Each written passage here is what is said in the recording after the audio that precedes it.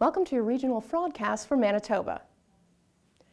Amaro Silva, Executive Director of the Better Business Bureau in Winnipeg, joins us. How are you, Mr. Silva? Not too bad. Yourself?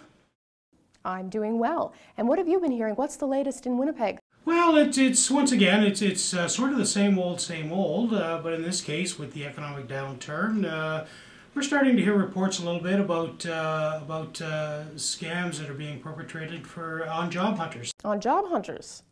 On job hunters, unfortunately. Once again, they're identity theft attempts, either bogus job sites on the web or basically correspondence, soliciting a lot of information, personal information from job seekers, promises of fabulous jobs, if you will, and unfortunately they're not real, and people are going to get taken and they're going to fall victim to identity theft, unfortunately.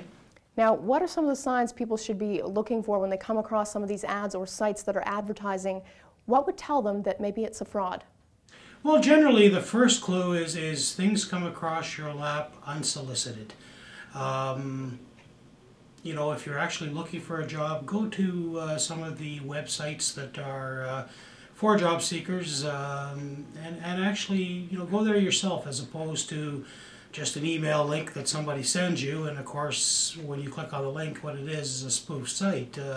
It's sort of a cut and paste counterfeit made to look like the original site, and Monster.com is one that comes to mind. Very legitimate site. A lot of job seekers go there looking for jobs. With the ability to upload your resume and so on and so forth. But once again, if you get an email that takes you to a lookalike site, you're going to get fooled, and unfortunately, you're going to get taken. Now, besides trying to get your personal information, can these scams take on a more dangerous approach? Yeah, they have. We've heard of horror stories, if you will, in other marketplaces. We're fortunate that our sleepy little burg here in the center of the country, it hasn't occurred here. But not to say that it couldn't. People still have to be on guard and to protect themselves.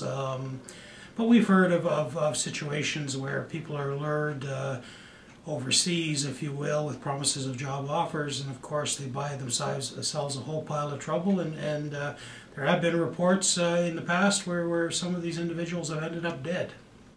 Well, thank you, Mr. Silva, and we look forward to speaking with you next week. Okay, great, thanks. Make sure you join us next week for another regional fraudcast, or subscribe to our podcast for regular updates. Fraudcast is brought to you by Capital One.